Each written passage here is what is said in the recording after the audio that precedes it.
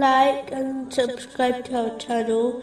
Leave your questions and feedback in the comments section. Enjoy the video.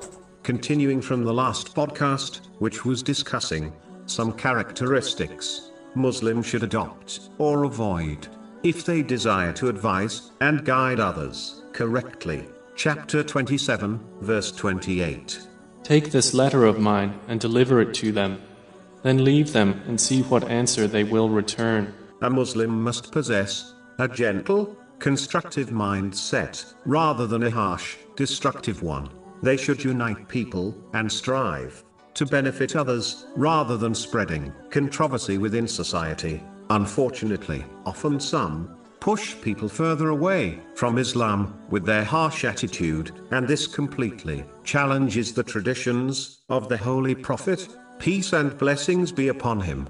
It is important to make things easy and simple to people rather than showing others Islam is a burdensome religion to follow. This is advised in a narration found in Sahih Bukhari, number 6125. People who spread the word of Islam often incorrectly complicate Islam, whereas the Holy Prophet, peace and blessings be upon him, simplified it. A Muslim should strive to frequently remind others of good.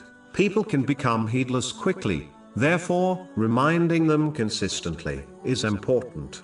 The Holy Quran teaches mankind that certain people are so drowned in the material world, no advice will penetrate their veiled hearts. The Holy Quran describes how this group possess hearts harder than rocks. Chapter 2, verse 74. Then your hearts became hardened after that, being like stones or even harder.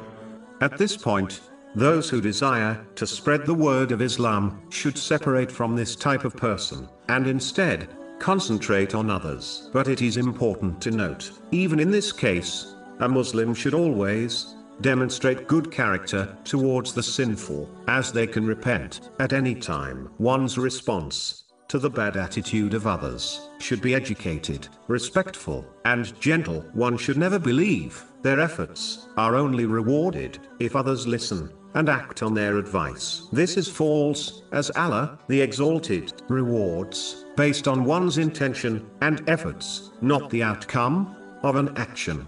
This is confirmed in a narration found in Sahih Bukhari, number 1,